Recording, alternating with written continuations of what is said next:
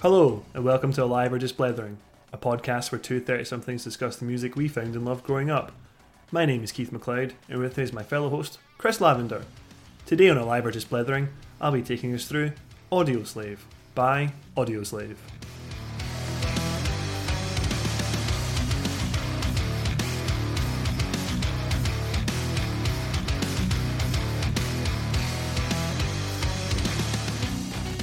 Good afternoon, Keith. How are you doing today? It is hotter than Satan's dick in here, man. So warm. I'm so sweaty. Me. I mean, I've got the window open. I apologise for any background noise. There's going to be loads. I can't close it, otherwise it's like a dog in a car. I'll die. I'm so warm. I don't know if I can get through this. And today's album we're talking about is shit hot as well. Ironically, it has a flame on the cover. I'm actually concerned about putting like my bare forearms down onto the desk because I can hear myself peeling them off at the same time. That's the sound of recording success, Keith. We're going to get through this. Big time. Yeah, man. I'm good, thanks. How are you? Yeah, I've got COVID, so that's been fun. I've been trapped I've been trapped inside for the last 10 days. I was one of the, I've been come down with it. So apologies for any coughs for anyone who hears anything. But also, the pingdemic that some of our friends have perhaps been caught up in. Sorry. It fucking sucks. I can't really say much more. Who calls it a pingdemic? Do you read the news? No. Oh, dear. Essentially, there was that many close contacts getting pinged over the last 2 weeks by the app. It's been referred to as the pingdemic.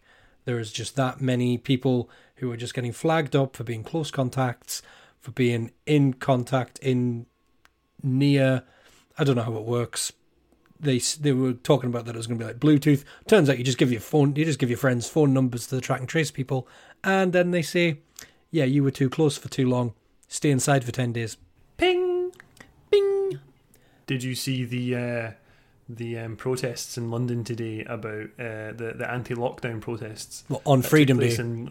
On Freedom Day, apparently, circa 2,000 people went to London to protest the restrictions on the day the restrictions were eased. Just a really off-the-wall question. How much does a calendar cost? Oh, I mean, circa Christmas time, you could probably get them for about 99p. Okay. So, for £2,000, we could solve this. Potentially. With 2,000 calendars. No. Because you're taking it for granted that those 2,000 people can read. Very good point. Very good point. And they clearly can't. So we're going to need to reboot the whole education system here. Okay, that's a bigger task. That's going to need a lot more than 2,000 calendars. Speaking of news as well, in the last episode, I got absolutely suckered by clickbait. So we were talking about Jimmy Eat World. We were talking about a little bit of Blink-182, or were we talking about Blink-182? We were talking about music videos, and I was like, Trev, I've got to look at a video here that Travis Barker is coming back Tom DeLonge, blah, blah, blah, blah. Fuck me. Absolute clickbait. What a rookie. Come on. We need to really raise the standards here. This is Alive or Just Blethering here. We're a serious media organisation. Well, I wanted to... I nearly edited that part out, but I was like, it just sounds weird if I do it, so I'll just mug myself off here. Mug. So this week's album. Yes. This was a good one. This was, for context for our listeners, this was originally going to be one that I picked. Yes. You dived right in there and took Audioslave, and I was pissed. You were? I did not let that go for a while, and then eventually you've passed it over to me. So you better do it proud, because it's got some history. All right, man, no pressure. Thanks. Tons of pressure. More pressure. Lots of pressure. I've probably wouldn't have done a good job as you would have done on it, but let's. Shall we get started? Crack on. Tell me what I might not know already. Alrighty then. Audioslave is a debut studio album by American rock supergroup Audioslave. Supergroup. Always had a little thing for the phrase supergroup. What, that it's absolutely wank, or did you love it a little bit? Total wank. I fucking hate the idea of like, these people are a supergroup because they have previously released albums. What makes it a fucking supergroup? Like, Technically, all bands made up of artists that were previously in bands or supergroups. correct. So the phrase supergroup is completely irrelevant. Are you going to say that bands, and you know what, there's people going to be out there that's going to be like, yes, Led Zeppelin are a supergroup, because you had members of the Yardbirds and you had Cream and stuff. That's so relevant. That's going to come up later. There's going to be loads of stuff, but you can say that with supergroups. The phrase supergroup is, like you say, meaningless because everyone's been in multiple bands. Yep. Very, very rarely. I haven't met every band in the world, I'm sorry. But imagine these guys did one album, it was shit, and then they went away. Are they still a supergroup? Precisely. Yeah, exactly. Anyway, it was first released on November 18th, 2002 through Epic Records and Interscope Records. We've had a few Epic and Interscope ones featured, There's an interesting sort of thing we'll get into with regards to why that's on two labels. But we've obviously mentioned how they are a supergroup. Let's not piss around here. I think everyone knows who made up Audioslave. It was the three instrumental members of Rage Against the Machine and Chris Cornell of Soundgarden. Are we on the same level there? Who was Soundgarden? Tell me more. No, I'm joking. Of course I know who Soundgarden. And of course we all know who Chris Cornell was. He was an absolute legend.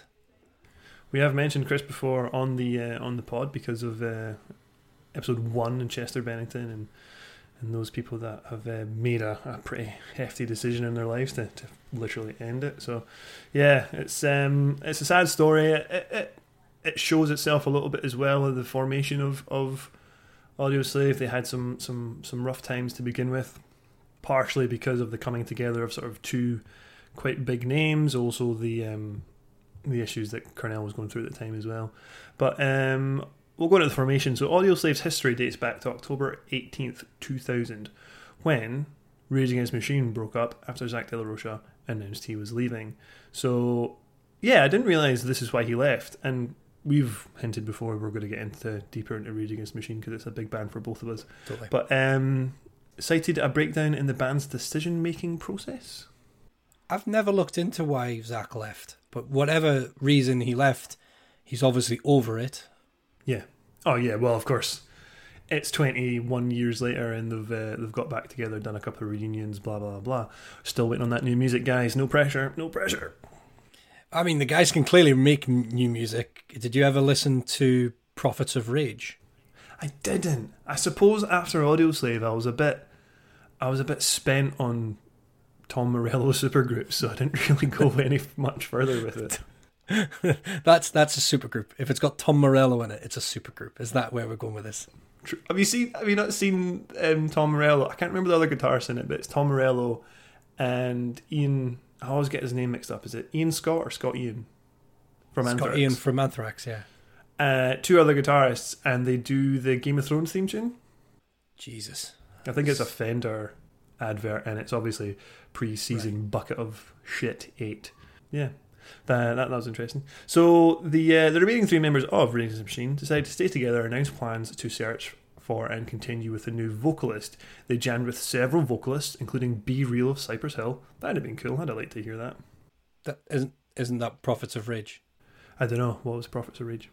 I thought it was like Cypress Hill and Rage Against the Machine. Fuck, we're going to have to Google Prophets of Rage now. Because you've brought it up. Oh, you're on the Googs. I'll keep filling. I'm on the Googs here. So they jammed with several vocalists, and blah, blah, blah. Contrary to popular belief, Lane Stanley of Alice in Chains never auditioned for the band. This rumor was debunked by Morello on his Twitter account in 2015. And I went to I'd highly doubt Lane auditioning for anything in that time of his life. Well, I don't know who started the rumor, but yeah, someone in 2015 literally just mentioned tweeted.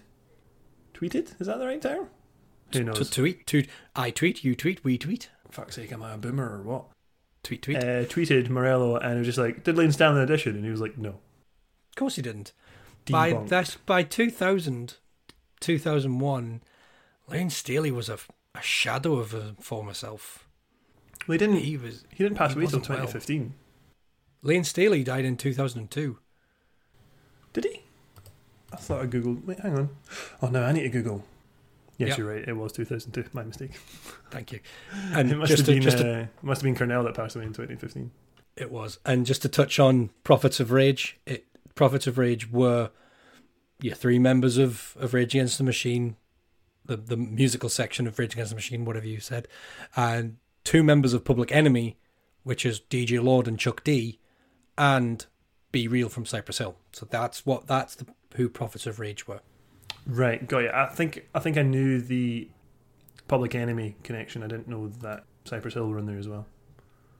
They were basically, as far as I was concerned, Prophets of Rage were effectively a Rage Against the Machine sort of tribute act, but with the original musicians.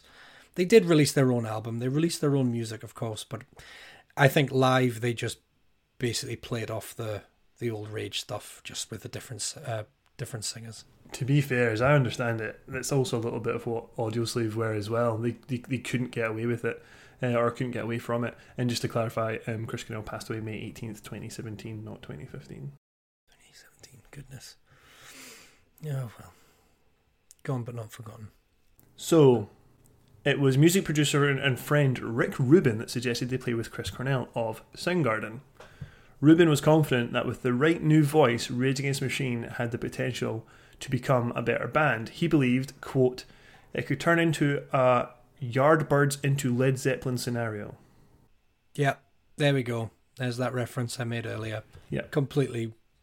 The most famous, I fucking hate this word, supergroup I could think of off the top of my head was that Led Zeppelin did come from something else, and now what Led Zeppelin became more famous than what they came from. Yeah. My understanding is that it was only Jimmy Page that came from Yardbirds. Jimmy Page went on from Yardbirds to create Led Zeppelin. Fuck knows. I'm not that in tune with it. I just know the word Yardbirds. Was that with like Clapton, the racist that he is, and all those? Yeah, the Yardbirds themselves were credited for creating some of the the greatest, most iconic guitarists of all time, but they all went on to become those guitarists. They didn't become those guitarists in Yardbirds, from what I read, but I didn't go too much into it. So someone at us if we're right or wrong. So Rick Rubin thought, or put the idea in the psyche that Rage Against the Machine could then become what would then become Audioslave would be like the Led Zeppelin. Interesting analogy, given the sound that Audioslave captured. Interesting. There's another Led Zeppelin link later on that we'll probably get into. But yeah, so Comerford, Timmy C, later credited Rubin for being the catalyst that brought Audioslave together. He called him the angel at the crossroads because, quote, if it wasn't for him, I wouldn't be here today. So it really was Rubin that, I think they'd maybe exhausted a few attempts at finding a vocalist, and it was Rubin that said, go talk to Chris Cornell. I think at the time he was recording his second solo album, so he was a bit don't know if I want to give up this and go jam with these guys, but I'll get into it shortly. I've only listened to one Chris Cornell solo album. That was Euphoria Morning, and it was not listened to any. It wasn't anything to write home about. It was I don't know. It was when you hear a solo album from an artist, depending on the artist, you're going to want more of what they were doing, and it's a completely misguided ideal because you're never going to get that. You're going to get what that solo artist wants to make, and that's what he wanted to make at the time, which was very radio friendly, kind of nice music is the only way I can really describe it. It's quite it's unappealing to someone like myself, at least. So when I heard that Cornell was joining the Rage Against the Machine guys, I was a little bit skeptical when I first heard that, to be honest. So were you aware, were you familiar with audio? Obviously you were familiar with Rage Against the Machine. Were you familiar with Soundgarden as well? I was aware of Soundgarden. I knew the hits that they had, so I knew who Chris Cornell was. He was the singer from that Black Hole Sun song. He was, and Spoon Man and Super Unknown, the song. So that is the two songs I know. Supermassive Black Hole, which is a Muse song. I can't remember what you just said. Black Hole Sun, and Spoonman. Spoonman to this day still cracks me up every time I hear it because it's such a fucking random song.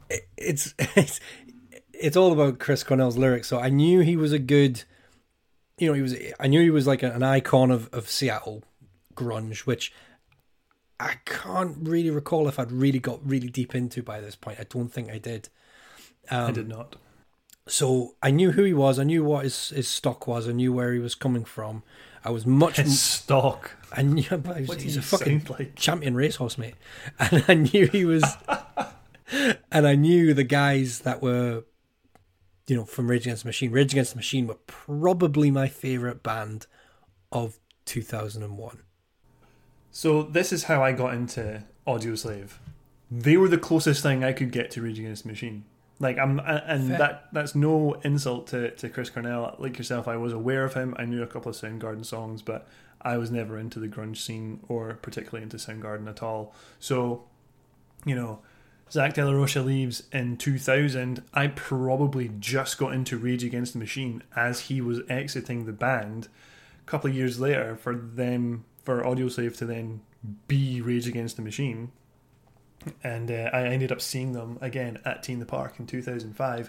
They played Killing in the Name Of, and you will see live footage of Audioslave playing Rage songs everywhere they went. And I think that's what we're saying about Prophets of Rage. Audioslave released 3 albums and were very much their own band and had their own songs, Cochise, Like a Stone, etc. But they never escaped the Rage songs. And I think I want to say they've covered Soundgarden as well, but I'm not sure on that one as much. Yeah, I really dug Rage Against the Machine, and I was well into that whole fuck the government type stuff. So for that to go from that into Audioslave, which was much more palatable for the radio, was a little bit of a change. But then that's when I discovered probably Chris Cornell's voice is as good as it was, and I was like, right, okay, there's something to this. So it probably got me into like, where did he come from? What was his backstory? It was an interesting one to come out at the time, because if you compare it to other music I was probably listening to, you throw in some Slipknots, Korns, bit of new metal. This didn't fit. No, not at all, and it was completely separate from that. And I think, like you're saying, if it wasn't for the Rage element, I maybe would have missed Audioslave, if that's fair to say. Very likely. Very, very likely. If it wasn't for them, it could have quite easily passed me by. There are some amazing songs on this album, and I'm very glad to have listened to this album, and I'm sure we'll talk about it later on. But I also didn't go past this album. I never listened to anything after this album. I only know Be Yourself, and I've tried listening to Out of Exile, and it's just beige. It's so bland. Yeah. And that's not a fair criticism, because there are songs on this album that I think start quite beigey, not really got a destination in mind, but then shit the bed they kick in. And when they do kick in, you're like, yes, I am listening to this song. I'm happy this song is now playing. But the intros to some of these songs seem to be ones that then just got regurgitated into the next album, but then the songs just felt like they lost a lot of purpose in them, which was quite a shame. I think they got so much right with this album, it was always going to be a difficult follow-up. In saying that, though, I think this album's about 3 songs too long. Definitely. It's at least 3 songs too long. But we'll get into that. So I'd said before about the if it wasn't for Ruben, they wouldn't have gone to Chris Cornell, and there wouldn't be a band. So the chemistry between Cornell and the other 3 was immediately apparent. As Morello described, he stepped up to the microphone and sang the song, and I couldn't believe it. It didn't sound good. It didn't sound great. It sounded transcendent. And when there is an irreplaceable chemistry for the first moment, you can't deny it. So in their first 19 days of rehearsals, the band wrote 21 songs. Jesus Christ, that's over a song a day. Just the talent in that room just oozing out of the door handles, mate. Fucking hell. They began working in the studio in late May 2001 with Ruben as producer, while sorting out other management issues. So yeah, you have prolifically talented individuals, like we're saying with Chris Cornell. I wasn't particularly aware of his prior work, but like on this album, his vocals are amazing and like so unique to him that like you can hear the guy a mile away. You know it's him. The stuff that he does, I think only he can do. Like he is genuinely like I think I'd seen in some of my reading with regards to his former wife as well, saying he was a once in a generation rock singer. Like, and I think that's fair. No one else sounds like Chris Cornell. Yeah, his story about how he found his voice. He used to be a drummer. You know, he started as a drummer, and he just started singing. He was a reluctant singer. He couldn't get a singer for his band, so he just stepped in and stepped up to it. And then he discovered he could push his voice. And every day he was like, I can take it up another note. I can take it another note. And he just kept pushing and discovered he could just keep going. And it just kept on getting higher and higher. And he found this amazing sound that he pulls through, which is interesting how unique Cornell's voice is. Yeah. Compared to the music that Tom Morello, Tim and Brad were making. Because to me, you take Chris Cornell's voice out of this, you could put a Zach De La Rocha rapping over it, and it wouldn't sound out of place as a fifth Rage Against the Machine album. In places. Not in every song, but in a lot of songs. You take a song like Set It Off, that's a Rage Against the Machine song with Chris Cornell singing on top of it. I'm singing it through my head. I don't know if I can agree with that entirely. You're right. It is the same band. I figured out how to play Cochise on bass because it is basically Take the Power Back. Not Take the Power Back. It's basically, oh son of a bitch! What is the fucking name of that song? God damn it! It's like a Rage Against the Machine song, but that's Tom Morello's style. Like, I was a massive fan of Tom Morello as a guitarist. He was the first guitarist I bought a music book for learning songs. The first book I bought was a Rage Against the Machine sort of compilation. Had like, you know, start to finish, had like three songs from each album type thing. Mm-hmm. And that was the one that I used as my Bible. That was the first time I learned to play guitar properly. Was to Rage Against the Machine songs. Surely every guitarist at their time, you know, if they have followed a sort of rockier, heavier path or interest, you know, if they've had that phase, have looked into Tom Morello's playing because the guy was so influential. It was Bomb Track, Cochise, and the Cochise riff and the Bomb Track riff is practically it's the same notes. Practically the same riff, just in a different order. So there's a little flex there. I managed to figure that one out myself. Fair enough. But that's how it's done. But I think the other part of it was Tom Morello isn't just a guitar player, he's also a master of effects. So that digi-whammy, throwing the octaves up.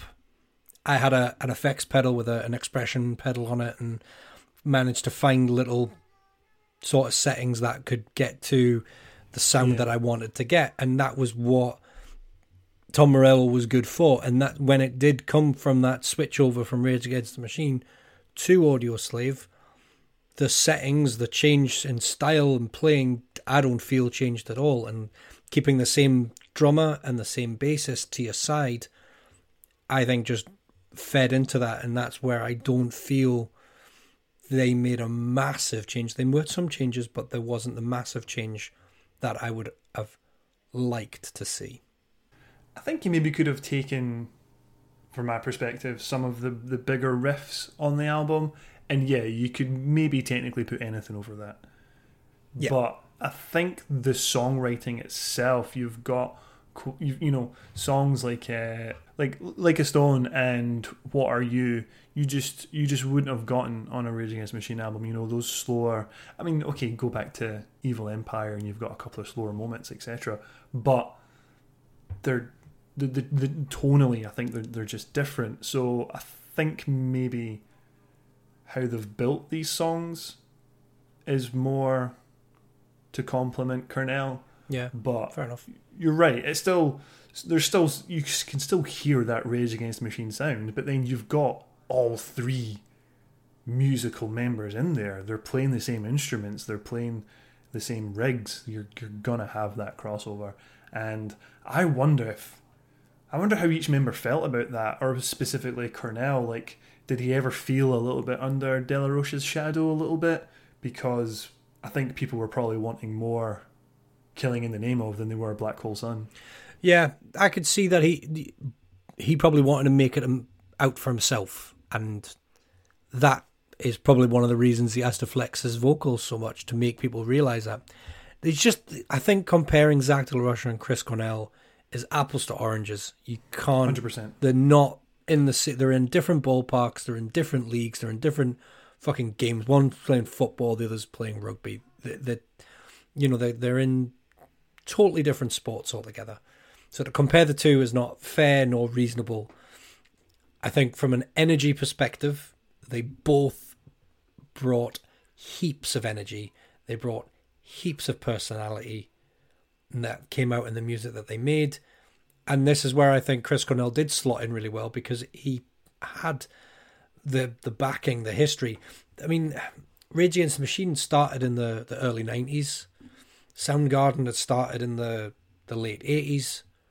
So the pedigree that they were bringing to Audioslave when Audioslave came in 2001 when they met up, they would have. I can just see them being total professionals and just melting together immediately. Well, I mean, let's look at it from this perspective. In, 19 days, the band wrote 21 songs. Between 2001 and 2007, they did 3 albums worth of material. So Rage Against the Machine, in the space of from 92 to 2000, so that's what? Oh, that's still 8 years, did 3 albums. Yeah, one was covers. Plus a cover album. They did 4 albums, with one being a cover album. But if we do go back to Audioslave, their material is a bit more condensed. Yep, Audioslave came out in 2002, Out of Exile came out 3 years later in 2005, and then Revelations came out in 2006. So actually, they did 3 albums in 4 years. Rage Against the Machine did 3 albums and a cover album in 8 years. Yeah, they were smart about it. They clearly got it right. And I mean, I know you're probably going to come onto this later, but the singles that they pulled from this album were phenomenal, fantastic. So I'd mentioned label and management issues. You said that there was a concern of why it was on Interscope and Epic, so tell me a bit more about that. On March 19th, 2002, Audioslave were confirmed for the 7th annual Ozfest, despite at the time having neither an official name nor a release date for their album. So just off the weight of the members, they were getting festival dates. A few days later, however, reports surfaced that the band had broken up before they had played for a public audience. Cornell's manager confirmed that the frontman had left the band with no explanation given. So, one minute, these guys are writing 21 songs in 19 days and they're about to play Ozfest before they've even got a name. Next minute, Cornell's binned it. He's off. See you later, mate. Wow. Initial rumours suggest that Cornell took issue with having 2 managers actively involved in the project. Jim Guerinot, I've butchered that, for Rebel Waltz represented Cornell, while Peter Mensch of Q Prime handled Rage Against the Machine. So even at this point, there's still Chris Cornell and Rage Against the Machine. Peter Mensch. Why do I know that name? Nah, I didn't follow up on him, so I'm not sure. That is a name. That is. You have a look for Peter Mensch. I'll do my next line. Yeah, go for it. According to the band, however, the split was not triggered by personal conflicts, but by their quarreling managers. So there was a split, but it wasn't the band deciding not to continue with each other. It was down to the managers. After the mixing of the album was finished, roughly 6 weeks later, the group reformed and simultaneously fired the former management companies and hired another. That was The Firm. So basically, it was Chris Cornell's manager that had a problem with... it wasn't Chris Cornell. It was Chris Cornell's manager that had a problem with someone else being there. I think that's something we can take from that. Their previous labels, Epic and Interscope, settled their differences by agreeing to alternate who released the band's albums. Oh, I know who he is. Who's Peter Mensch? Yeah. He's a very famous, very famous music manager. He's managed Q Prime, which is like that's your heavy metal, basically AC/DC, Def Leppard, Suicidal Tendencies, Metallica. You name a band, he has had a finger in the pie somewhere. But his third wife is Louise Mensch. She's just one of those reporters. She's a reporter for the Trump administration. She's unbelievable. She got widely known in the US for reporting and speculation about connections between Trump and the Russian government. She's just a shit stirrer. She's a professional shit stirrer. That's her job. She got kicked out of Parliament and now basically just goes on Twitter and baits people and turns the arguments into arguing amongst themselves. She got kicked out of Parliament. Which government does she work for here? The British government. You said Trump. I thought you said she worked for the Trump administration. No, sorry. She just reported on it. She did a lot of reporting. Yeah, she's got a famous Twitter account. Go and look it up if you want to rot some brain cells. No, thank you. So anyway, that's where I recognise that name from. Sorry for the divergence. No worries. Very interesting. I had no idea about any of that. Yeah, so that's sort of where the band sort of began. It was literally a merging. Rage Against the Machine, Zach De La Rocha had left, so the band essentially ceased to continue as Rage Against the Machine and picked up with Cornell and became Audioslave. But there's some discrepancies about management. There was some discrepancies about labels. So there you have it. They kind of had to. They essentially had to quit, make their managers redundant, and then hire a new one and went with someone else. Yeah, it's a lot of. I know that bands do that because they are the deals they've signed, their contracts are often until you give up, you quit, or some kind of little subclause. So he probably did quit, but then just to come back under a different name or under a different start a new contract. Presumably the band had to do, Rage had to do something similar where they could release that manager. So it wasn't just Rage Against the Machine that had issues. It wasn't just the formation of the band and crossing labels and management that had issues. Cornell himself had issues. Now we're aware, we've already mentioned the knowledge that ultimately Chris Cornell ended his own life in 2017. Those issues with alcohol, drugs, etc., also mostly alcohol, I did read at some point, sort of did surface at this point. So, 2001, 2, bad time for Chris Cornell. So the band was nearly derailed before the album's release. Cornell was going through alcohol problems, and so the slot on Ozfest was actually cancelled. So they never actually made that gig. Yeah, he while in Soundgarden, Cornell was living with a bloke called Andrew Wood, and he was the lead singer in another band called Mother Love Bone. Now, Andrew Wood, I believe, died of an overdose while living with Cornell, and that's where Cornell wrote like 2 songs to in memory of his past friend, and he ended up getting involved with Stone Gossard and Jeff Ament, who were ex-members of Mother Love Bone, but then became they made a supergroup again, another one called Temple of the Dog. Temple of the Dog. Temple of the Dog ended up making an entire album in memory of Andrew Wood. And after Cornell left Temple of the Dog, effectively they became Pearl Jam. Wow, really? This is so the story of Temple of the Dog, and I would highly recommend anyone who's a Chris Cornell fan give Temple of the Dog a listen. They have the lyrics that are in there. They echo quite a lot through into Audioslave work. it's very much around addiction and and moving on and stuff. So I would strongly recommend it if you've not heard them before. So I did also hear that when Cornell was going through the Audioslave change, he was at a very low point drugs use wise as well. Cornell was lead vocals for Temple of the Dog with Eddie Vedder as backing vocals. Yeah. Wow. I mean, Pearl Jam existed. They just weren't yield massive by that point. No, fair enough. And it was essentially a tribute to their friend. Yeah, it was it's like I say, it started as 2 songs and ended up an entire album. So the tour was cancelled. So during this time, there was a rumour that Cornell had checked himself into drug rehabilitation. He later confirmed this check-in via an interview with Metal Hammer that was conducted via a clinic payphone.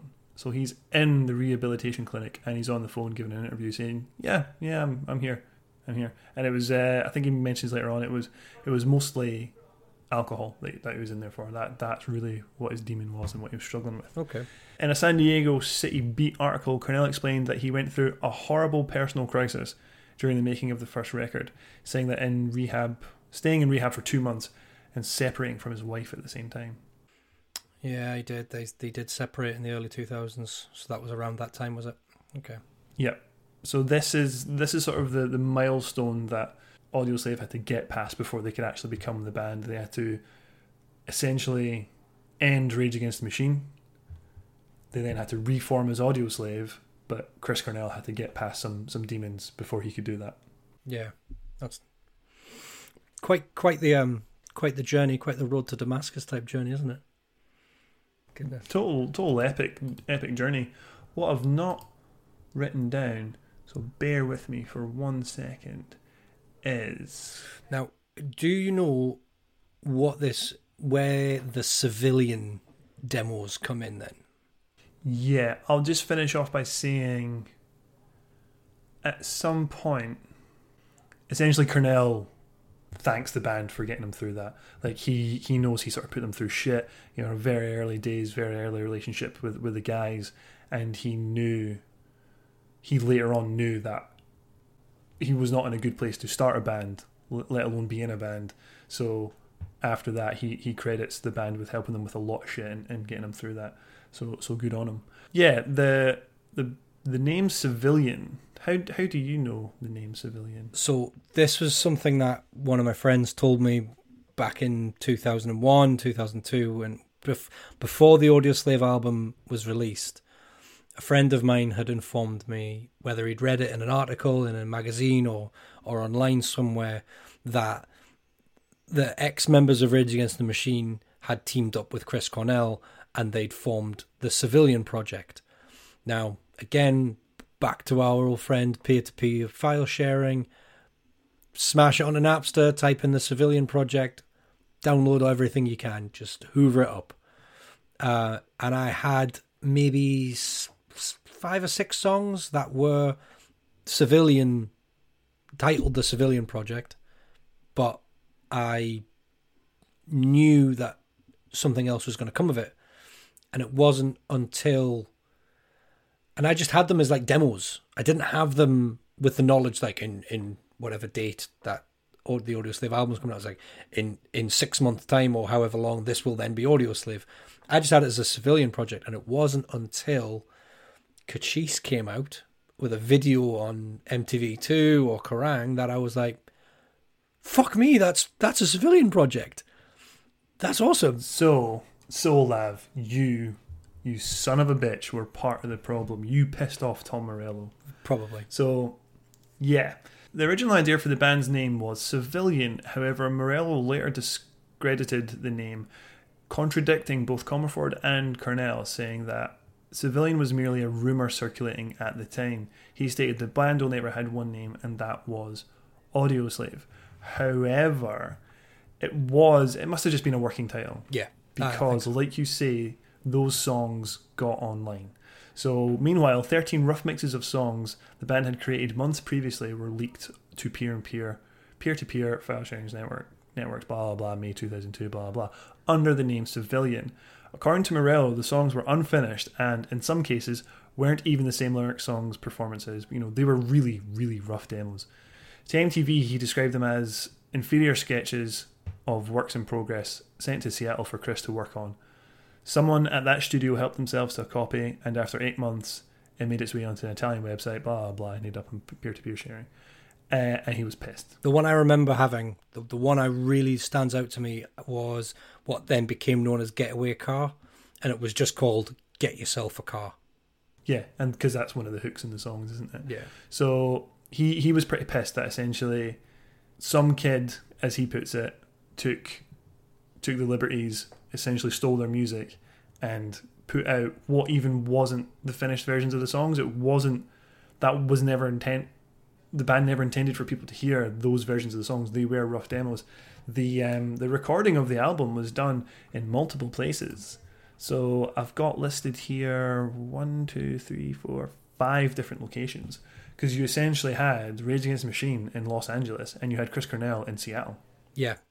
So they had to work between the two of them. So in total, it was recorded at Cell Studios, which was Hollywood, Royal Tone Studios in North Hollywood.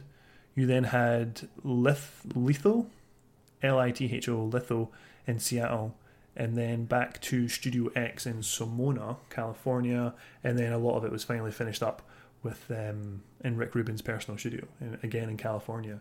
So the band were clearly touring a few places, all the while sending this stuff to Cornell in Seattle. Yeah. It's interesting that it's not like the typical stuff that we've sort of covered for debut albums that are, you know, recorded in a weekend or whatever, or even just a month in one single studio.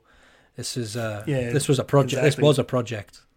These guys were professionals, and they were working on songs back and forth from each other in 2 different locations, as opposed to being in the one place and producing music together.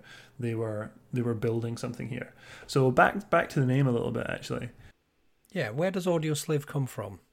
So Morello stated Cornell came up with the name over a two-way pager conversation. So they were essentially texting each other in a group chat via pagers, which is amazing. That's weird to think about. Yeah. Yeah, and it was Cornell that just said, "I've got." I think the line was something like he'd had a bit of a vision or something, and he said, "I've got it. It's Audioslave," and everyone else was like, "Cool, yeah, no, we're down for that. That's really good."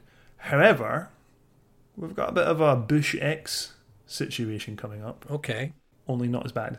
So, and if you want to know anything about Bush X, you can go back to our Bush episode, because clearly no one's listened to it. You had to throw that in there. Zing! Got you son of a bitch. There's nothing wrong with it. It's a very interesting episode. The album that we're talking about is just not very good. It is actually a decent episode, I think. It just no one cared. So, yeah, if anyone wants to do us any favours, please go listen to Bush. So, the name was announced. However, it emerged that it had already been used by an unsigned band in Liverpool. Oh yeah, those sneaky Brits, those sneaky Scousers are in there with right. Going down to see a gig, and is that Jordy? What on earth was that? Well, sometimes I can do them, but then on command I can't really just. I'm not even going to, because it's just Liverpool, the Scouse. Calm down. Going down to Liverpool? Nah, fucked it. So anyway. Even worse. Absolutely fucked it. So the two bands dying. COVID cough. Alive. The two bands worked out a settlement with the American Audioslave paying them £30,000 to allow each band to use the name. However, the UK band, the Liverpool band, ended up changing themselves to The Most Terrifying Thing, which I think is a far better name. Oh, I thought you were going to say The Most Terrifying Thing Ever and then say the name. So the band came The Most Terrifying Thing. Yeah, Audioslave Liverpool became The Most Terrifying Thing, while Audioslave were $30,000 less off. The Most Terrifying Thing, I've not Googled them. I have no idea what they ended up doing with their lives, but that was probably the biggest payday they ever got. No doubt. Like if you've made a website.com and someone, that's the dream, isn't it? Taking like some... That's the old .com boom, isn't it? Take the .com, find the website, and then hope someone wants to buy it off you. That's why when Linkin Park changed their name from Lincoln, Lincoln, to link in was just to get the .com. Yeah, no, totally. Go back to episode 1 to find out anything about Linkin Park there, if you'd like. So, what do you make of the old Audio Slave moniker? How do you feel about that when you hear the name Audio Slave? How does that make you feel inside? I don't know. I never really liked the name, if I'm being honest. I felt the name was a little bit sterile. Am I the audio slave? Am I a slave to the music, or am I? Are they audio slaves? Are they slaves to the sound? Yeah, it's a very meh. I don't know if someone suggested audio slave in a conversation when I love starting bands and coming up with new band names. That is my favourite part of forming a band, because you're about to put a stamp on something that is going to be how you are going to sound, or what you're going to market yourselves as for the future. So it's a big decision, but it's always made in just the most blasé way. Yeah. I mean, I wish I'd written a list down of all the band names I came up with over time, because I've came up with some absolute pingers, but at the same time, I've not taken it too seriously. I feel like Audioslave is a serious name, but it's that like taking themselves too seriously. I don't think anyone else could have got away with calling themselves Audioslave. No band from Liverpool, no young startup band. This had to be a band of Supergroup. Expert. Fucking yeah, you've said it. I'm trying my best not to say it. It had to be a bunch of experts, a bunch of professionals who came up with that name. Well, it was Chris Cornell. So the name was mocked by critics due to its quote uninspired nature, and was regarded as one of the worst contemporary rock music band names of all time. There we go. Pitchfork called it the most asinine band name of the year, while Chuck Klosterman of Spin Magazine chided it as one of the dumbest band names in recent rock history. Now, I think that's a bit brutal, but with the glaze of hindsight and nostalgia, I think that's a bit brutal. But yeah, Audioslave, bit shit. Bit of a shit name. Shit name. So what do they go and do? Not only do they name the band it, they don't even give the first album. They double down, don't they? They double down. They're like, it's so good, but named it twice. Pomonius named or eponymous titled eponymous Audioslave. Not only did they double down on it, they actually paid $30,000 for it, so no wonder they doubled down. Fuck. That's why they doubled down on it. You know what? Chris Cornell, he sends that pager message, that SMS text message with the word Audioslave in it. Tom Morello and the rest of the boys, they go, and then Chris Cornell's like, we've just paid $30,000 for it. He's like, love it. Best album ever. Best title ever, mate. Do it twice, mate. So good. I'm having it. There's the name. We've paid money for it. We're having it now. So yeah, there we go. We've got the formation. We know there's some management issues due to the sort of people we're getting involved with here. We know Chris Cornell himself had some issues, and we've discussed the name. Are you going to talk about the artwork? I can talk about the artwork. Do you want to talk about the artwork? I can talk about the artwork. I know very little about the artwork. I just know it's done by someone extremely famous. Do you know who or why they are famous? I know why they are famous. The artwork was created by a this is rock royalty gentleman named Storm Thorgerson. All right, so you know the name. When you said you know what they're famous for, I imagine you were going to say the album title, not that you knew the artist. Of course. They made the most iconic album art you've ever known. And we discussed it in episode 11 with Finch. He created Pink Floyd's The Dark Side of the Moon.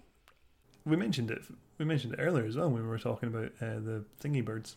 But yes, you're right. It was, and I think this guy probably has the best name we've ever had on the podcast so far. Storm Thorgerson. And he was English.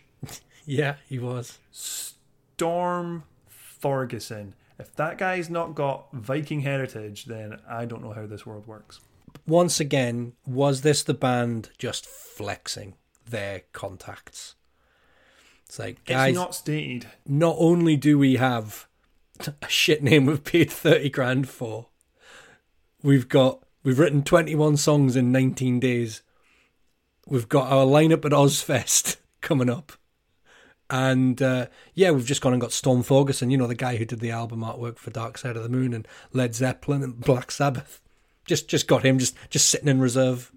I didn't read as to how they acquired Storm Thorgerson, but yeah, the album blah, blah, blah, cover was designed by Storm Thorgerson with Peter Curzon and Rupert Truman, who, as leader of the group of artists known as Hipgnosis, HIPG Gnosis. Yeah. Hypnosis. I don't know if that's a soft G. Am I just going Hypnosis.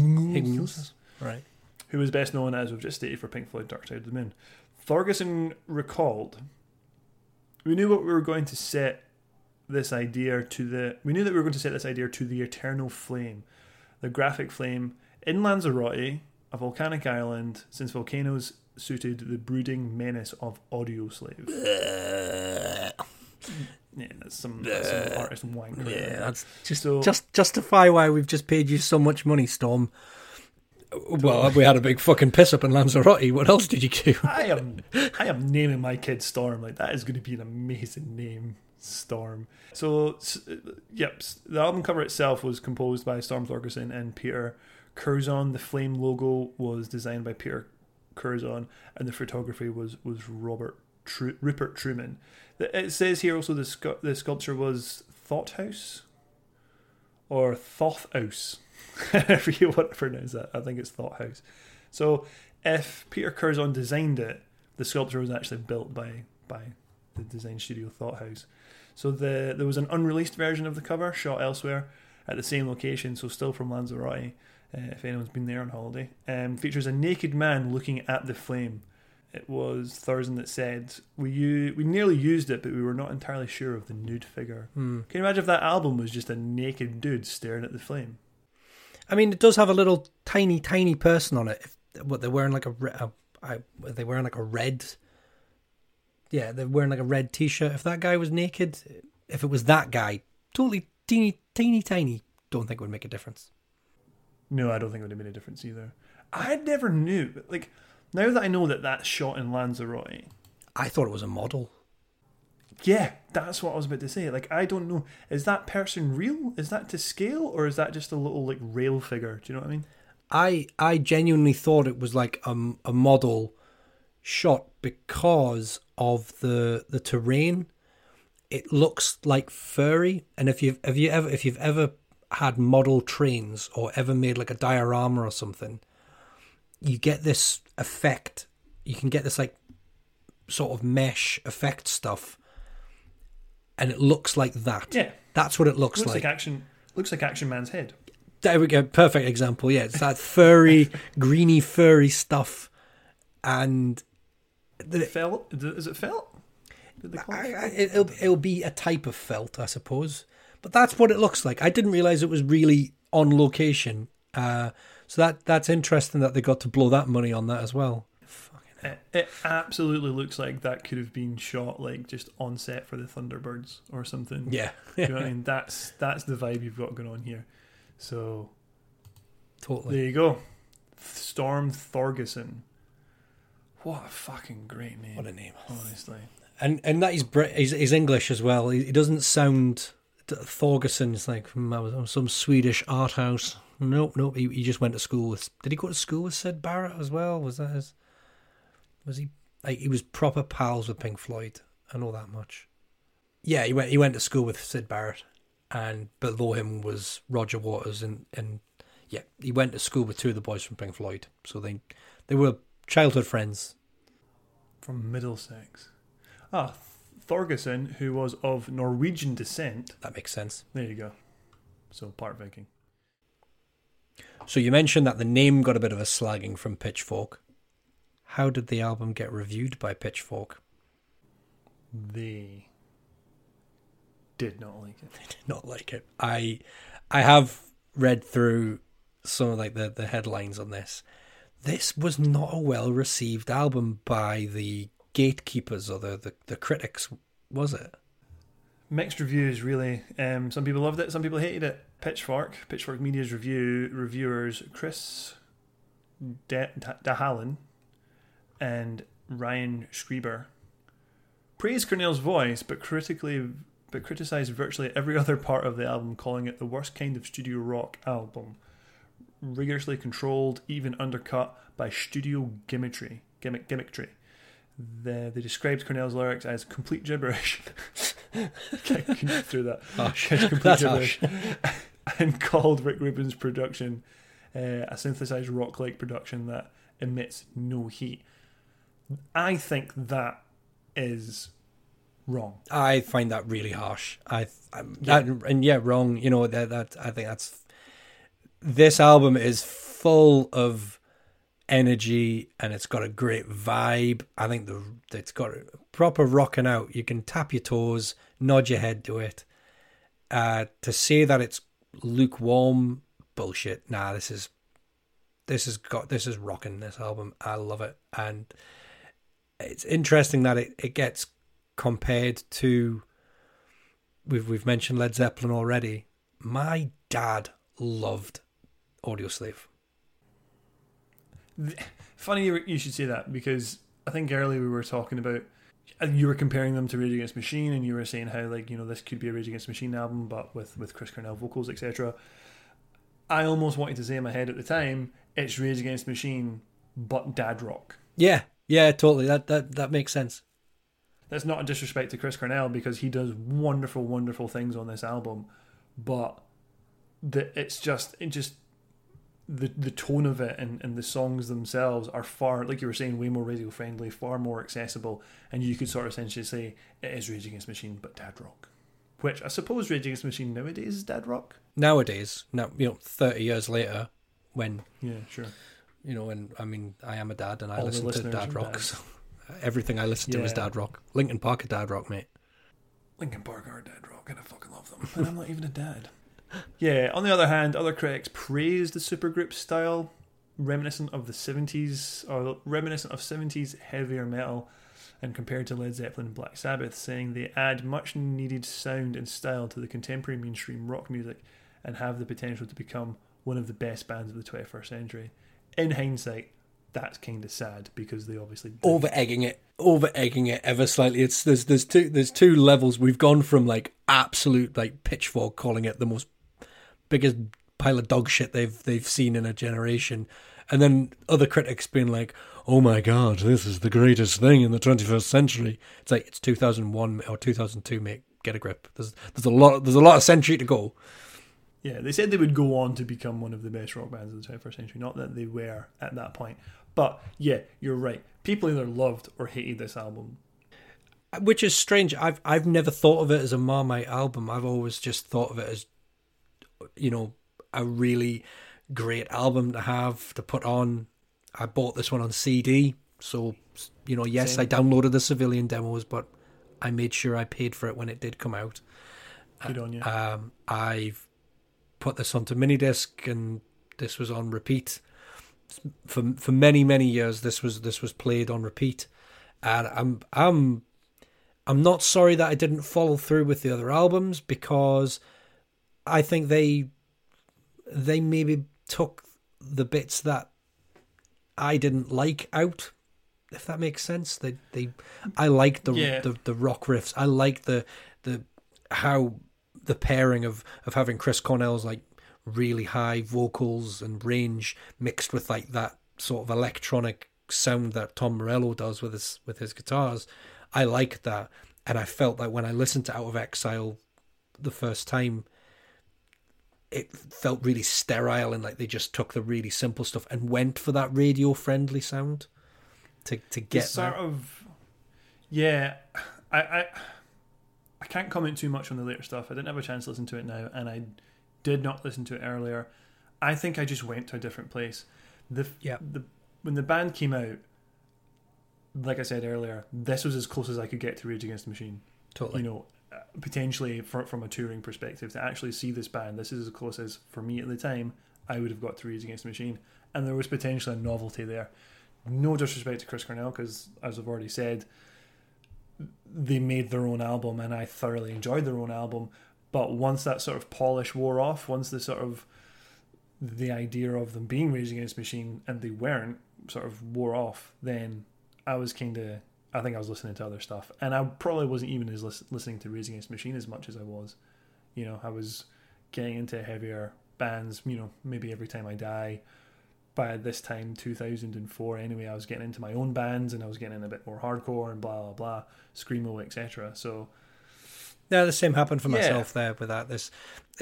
The whole Rage Against the Machine novelty definitely had worn off by this point, and I had moved on to heavier things usually, or not, sometimes not. But yeah, this was one of those ones that was a standalone, the Audioslave self-titled album, just called Audioslave, and that was enough. And that was enough for me. I got my fill, and I moved on. And there are amazing songs on this album. So there are. Like, kicking off with Cochise is just... Like, I can still remember it. Maybe I just got absolutely suckered by the hype, but it's Rage Against the Machine. Who's this new Chris Cornell guy? Like, and I don't mean new because I know he's not new. I know he's from Soundgarden, but like, where's this going to come from? What's happening here? Oh, you've got this massive build-up. I've said before I don't like music videos, but this music video is so clearly in my head with the sort of firework performance stuff. You've got the slow build-up, you've just got the whatever effect Morello's doing, you've got the bass sort of rumbling on, you've got the din, din, pa, din. Oh, it's... Like, it's just, it starts to go somewhere, and then it just punches you right in the face and doesn't stop. Like, that riff, as much as I said I think it's very similar to Bomb Track, it's not when you hear it. No, like, it is a headbanger of a riff. Like, that is, yeah, that is, and it's just all those movies of the 2000s just encapsulated in that. So I remember, was it the video for Show Me How to Live? Is that the car chase one? I think, yeah. Is that I didn't look into this. I knew I should have. Is it not? They took a movie. Was it Bullet or something? I'm going to have to pause you there. I need the toilet really badly.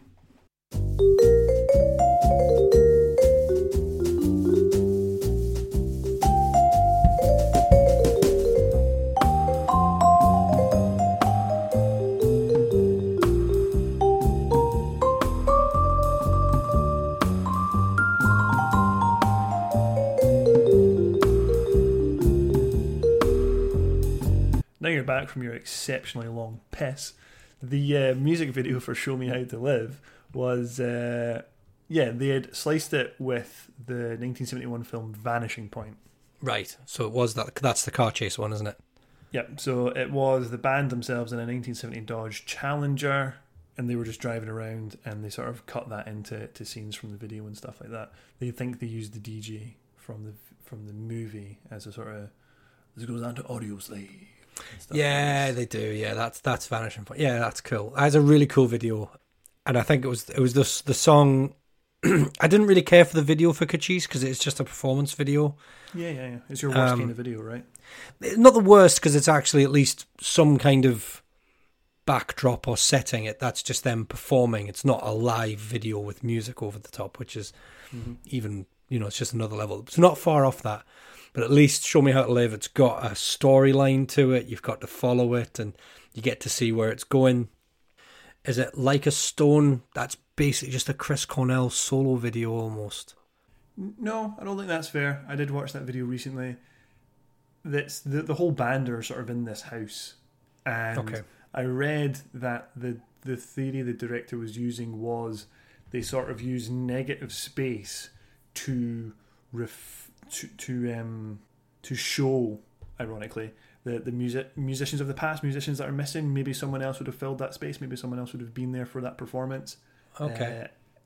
I've watched that video 100 times and never once considered that concept. But going back to what they were saying about the lyrics being gibberish, etc. Yeah, I sort of struggled to follow Like a Stone. As much as I fucking love that song and it gives me goosebumps, lyrically it's a bit of an odd duck, to be fair. Yeah, it sits in that, and this is the next thing, is that if you want to listen to Out of Exile, it's basically an album of Like a Stone's. Yeah, you gotta wonder if that's I mean, I doubt the band who are this prolific at writing would just say, that's what worked, we'll just do that another 12 times. But I would know, because I never listened to Out of Exile. I could be wrong. I've never given it more than its due. I skipped through the thing trying to find a riff that sort of like took me, but none of it did. But then I think we discussed this earlier. I think the best song on the album, possibly, Shadow of the Sun. Yeah, so Shadow of the Sun, they released 5 singles in total from the album. Cochise, October 15th. Cochise? So he was a general. Was he a general in the... He was an Indian chieftain. I'll take your word for it. Like a Stone, January 21st, 2003. Show Me How to Live, June 2003. I Am the Highway, September 2003. And then What Are You, 2nd of March 2004. I never knew that one came out. No, me neither. 2004? I may very well have been past them at this point, to be fair. Very likely. But yeah, you mentioned it there. We both sort of, I think, have a favourite. Is it fair to say it's our favourite song on the album? It's the one that reminds me that I have to give songs a chance, which totally flies in the face of what I've done for the follow-up album. But it's the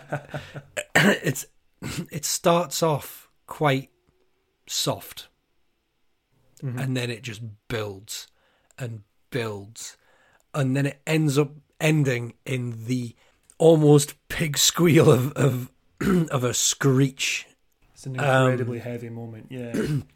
all the song, the band just build and build and build, and there's dun, and Chris Cornell just screeching over them. It's fucking incredible. Like it takes me by surprise 20 years later. Yeah.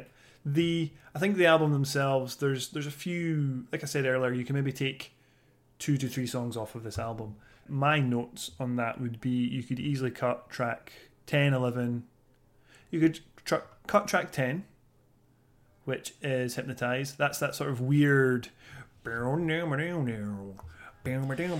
sounds, yeah. Again, that sounds like it's from a movie. Yeah, it's like a sort of weird. Could be The Matrix. Could be in that. Absolutely could be from the first Matrix. It's a weird sort of late 90s, early 90s rocky dancing number, and I just don't quite think it fits with the rest of the album.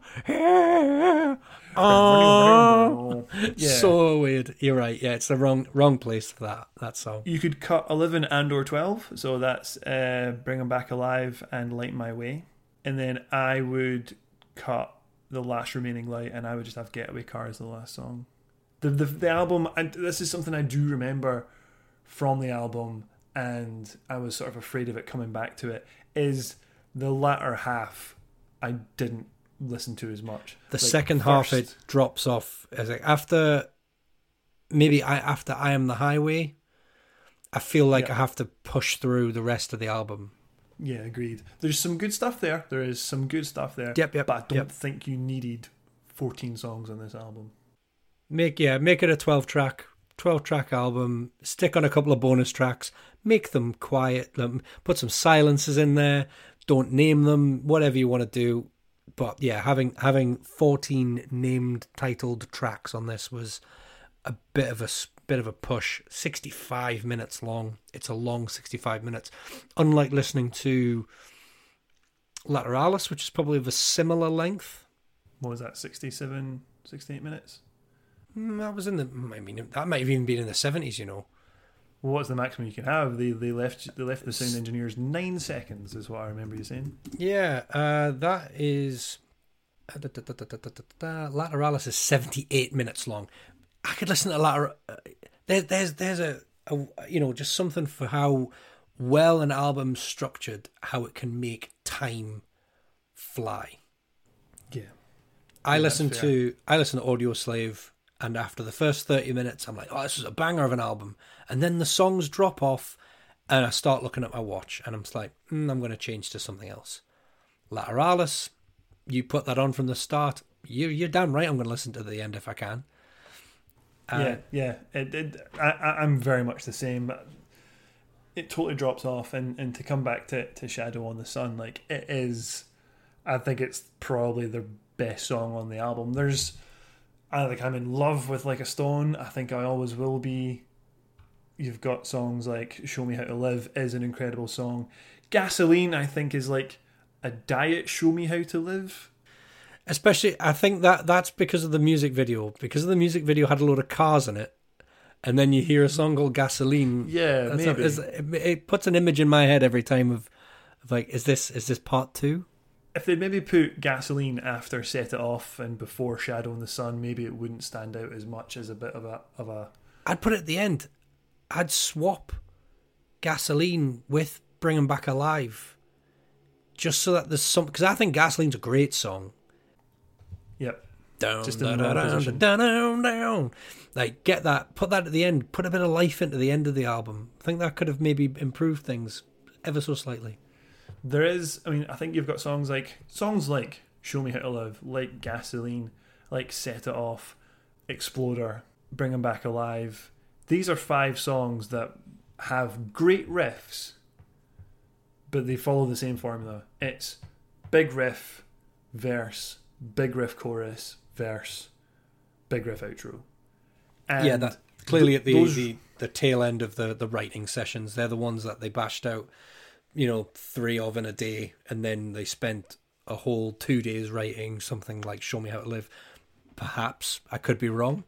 So those songs have great riffs and great moments, but starts to get a bit formulaic. Yeah. For me, especially listening to this in preparation for here, I just thought, right, this is cool, but give me another Shadow of the Sun. Yeah, where's that again? I want more of that. Yeah, or give me another Getaway Car, because I think Getaway Car is a really great song. Mm-hmm. I love it. I love the solo. The guitar solo on that is sublime. The moment it's all build up. It's a really quiet, really mellow song, and it was the first. It was also the first Audioslave song I ever heard under the Civilian project. So it always has this little special place in my head. Yeah.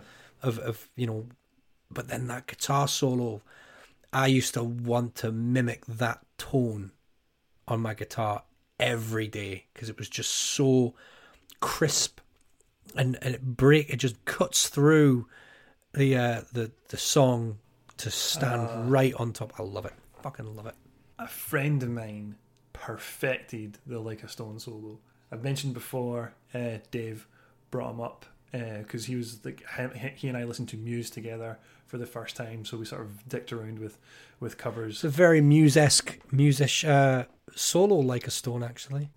Yeah, very much so. And Dave had it. He perfected it on Digitech Whammy. I don't know if it was on a Digitech Whammy. I think it was. I think that's why he wanted the pedal in the first place. Yeah, but yeah, it was the guy was virtually note perfect. He also did the same with the Warmth. I had a Korg AX 1500, and I used to try my damnedest to replicate that Digitech Whammy sound. And I think, memory serves, the expression pedal would only go 2 octaves, and I think to do Tom Morello stuff, or it would only go 1 octave, and I think to do Tom Morello stuff you needed to go 2. There was some reason I couldn't nail it, and I didn't like doing it. And I did always want a Digitech Whammy, but I never got one, and it just ended up going by the wayside, sadly. Well, I just had to play the bass lines, and they were relatively simple. I do also remember having the Warmth had a setting, like there was 3 settings on it, and I had the Warmth, Stone to get Like a Stone, and Bomb Track. All great tones. All great tones. But yeah, that sort of brings me up to my experience with Audioslave. Generally positive. Have gone back to this album multiple times over the years, just to get a little bit of Cochise, a little bit of Show Me How to Live, etc. These are good songs that I like to revisit. Maybe I haven't done it in a while, but it's an album that stuck with me. Why I dropped off so quickly, like I say, maybe the sheen of Rage Against the Machine wore off. Well, literally Rage Against the Machine came back. You were talking about, what was it you said, that Chris Cornell was a really good frontman, or what was it you said earlier about a frontman? been really engaging. I mean, he was very much very intense. He had the live presence. You went to see Chris Cornell perform. He could have been backed by, a band of fleas, and he would have had an absolute bomb, an amazing show. And the same goes for the three guys. They could have anyone, maybe not anybody, but really they could perform without a vocalist and still rock it out. Whereas, and then you put them together, and it was just as lightning in a bottle. They blew it up. So like I mentioned, I saw Audioslave 2005, Tina Park. You can see that performance on YouTube. It is rough. Cornell is not on form. It's musically it seems okay, but it seems a little subdued compared to 2008 when I saw Rage Against the Machine at Tina Park. Now I'm talking full Rage with Zach De La Rocha. That was a reunion tour of theirs, and comparing the two, I don't like to compare the two because to me they are two very separate bands, and I don't want to. It's hard not to compare them when it's the same guitarist who is using the same equipment. He never changed up. He never swapped into anything to be more mellow, or he kept his setup to make the music he loved. I don't want to short out Chris Cornell and what he achieved and the musician that he was, but yeah, Audioslave was a sort of midday main stage performance, and I remember him. I know now, obviously, his troubles with alcohol, but I remember him walking out with a cafetiere. He had like coffee on stage and stuff, and I remember thinking, that's a bit weird. I'm drunk as fuck. But obviously, the man had issues with alcohol, so 100% fair enough. Fast forward to 2008. Zach De La Rocha, like if I was standing next to the US Embassy, I'd have lit it on fire because that's what he told me to do, and I was about to do it. Like, he was so engaging, so like just had the crowd in the palm of his hands compared to what was essentially a bit of a sleepy dad rock performance from Audioslave a few years later. Zach De La Rocha stands as one of the best performances I have ever seen next to Coldplay. Like, I was just out my goddamn mind on adrenaline and excitement watching Rage Against the Machine. And from those two performances, two completely different bands. Wow, that's interesting to hear that. I always would just assume that they would have been chalk and cheese, but I suppose, like you say, Zach De La Rocha, the type of lyrics that he's singing, very active lyrics, they want you to take part and get involved, whereas Chris Cornell's lyrics are a bit more, I don't know what the word is for it, but you're not singing I Am the Highway and thinking I'm going to become a road, they're far more personable, they're far more maybe even relatable, a little bit more reflective, a little bit more somber lyrics, 100%. And then you get Zach De La Rocha that is like, fuck you, I won't do what you tell me, and you're in a mosh pit and you don't know what's going on. So cool. they are two very completely different bands, but ultimately back to Audioslave, I enjoyed them. I enjoyed this album. I think it still stands today as a very good album, although whatever that comment from Pitchforks was saying it's overproduced, I don't think that's a problem with this album at all. I think they're really weird comments to come out with, but hey, everyone's entitled to their own opinion. Yeah, I think it's a good album. It was one that I listened to a lot in my teens. It's one I have not regularly but irregularly gone back to. It's been interesting going back to it this last week, just having a sort of rekindling of it. Am I going to listen to it tomorrow, even though I don't have to anymore? Probably not. I'll move on from it quite comfortably. Will I go back, like you say, listen to the hits, listen to Shadow of the Sun, Like a Stone, Show Me How to Live, Kachis and Getaway Car?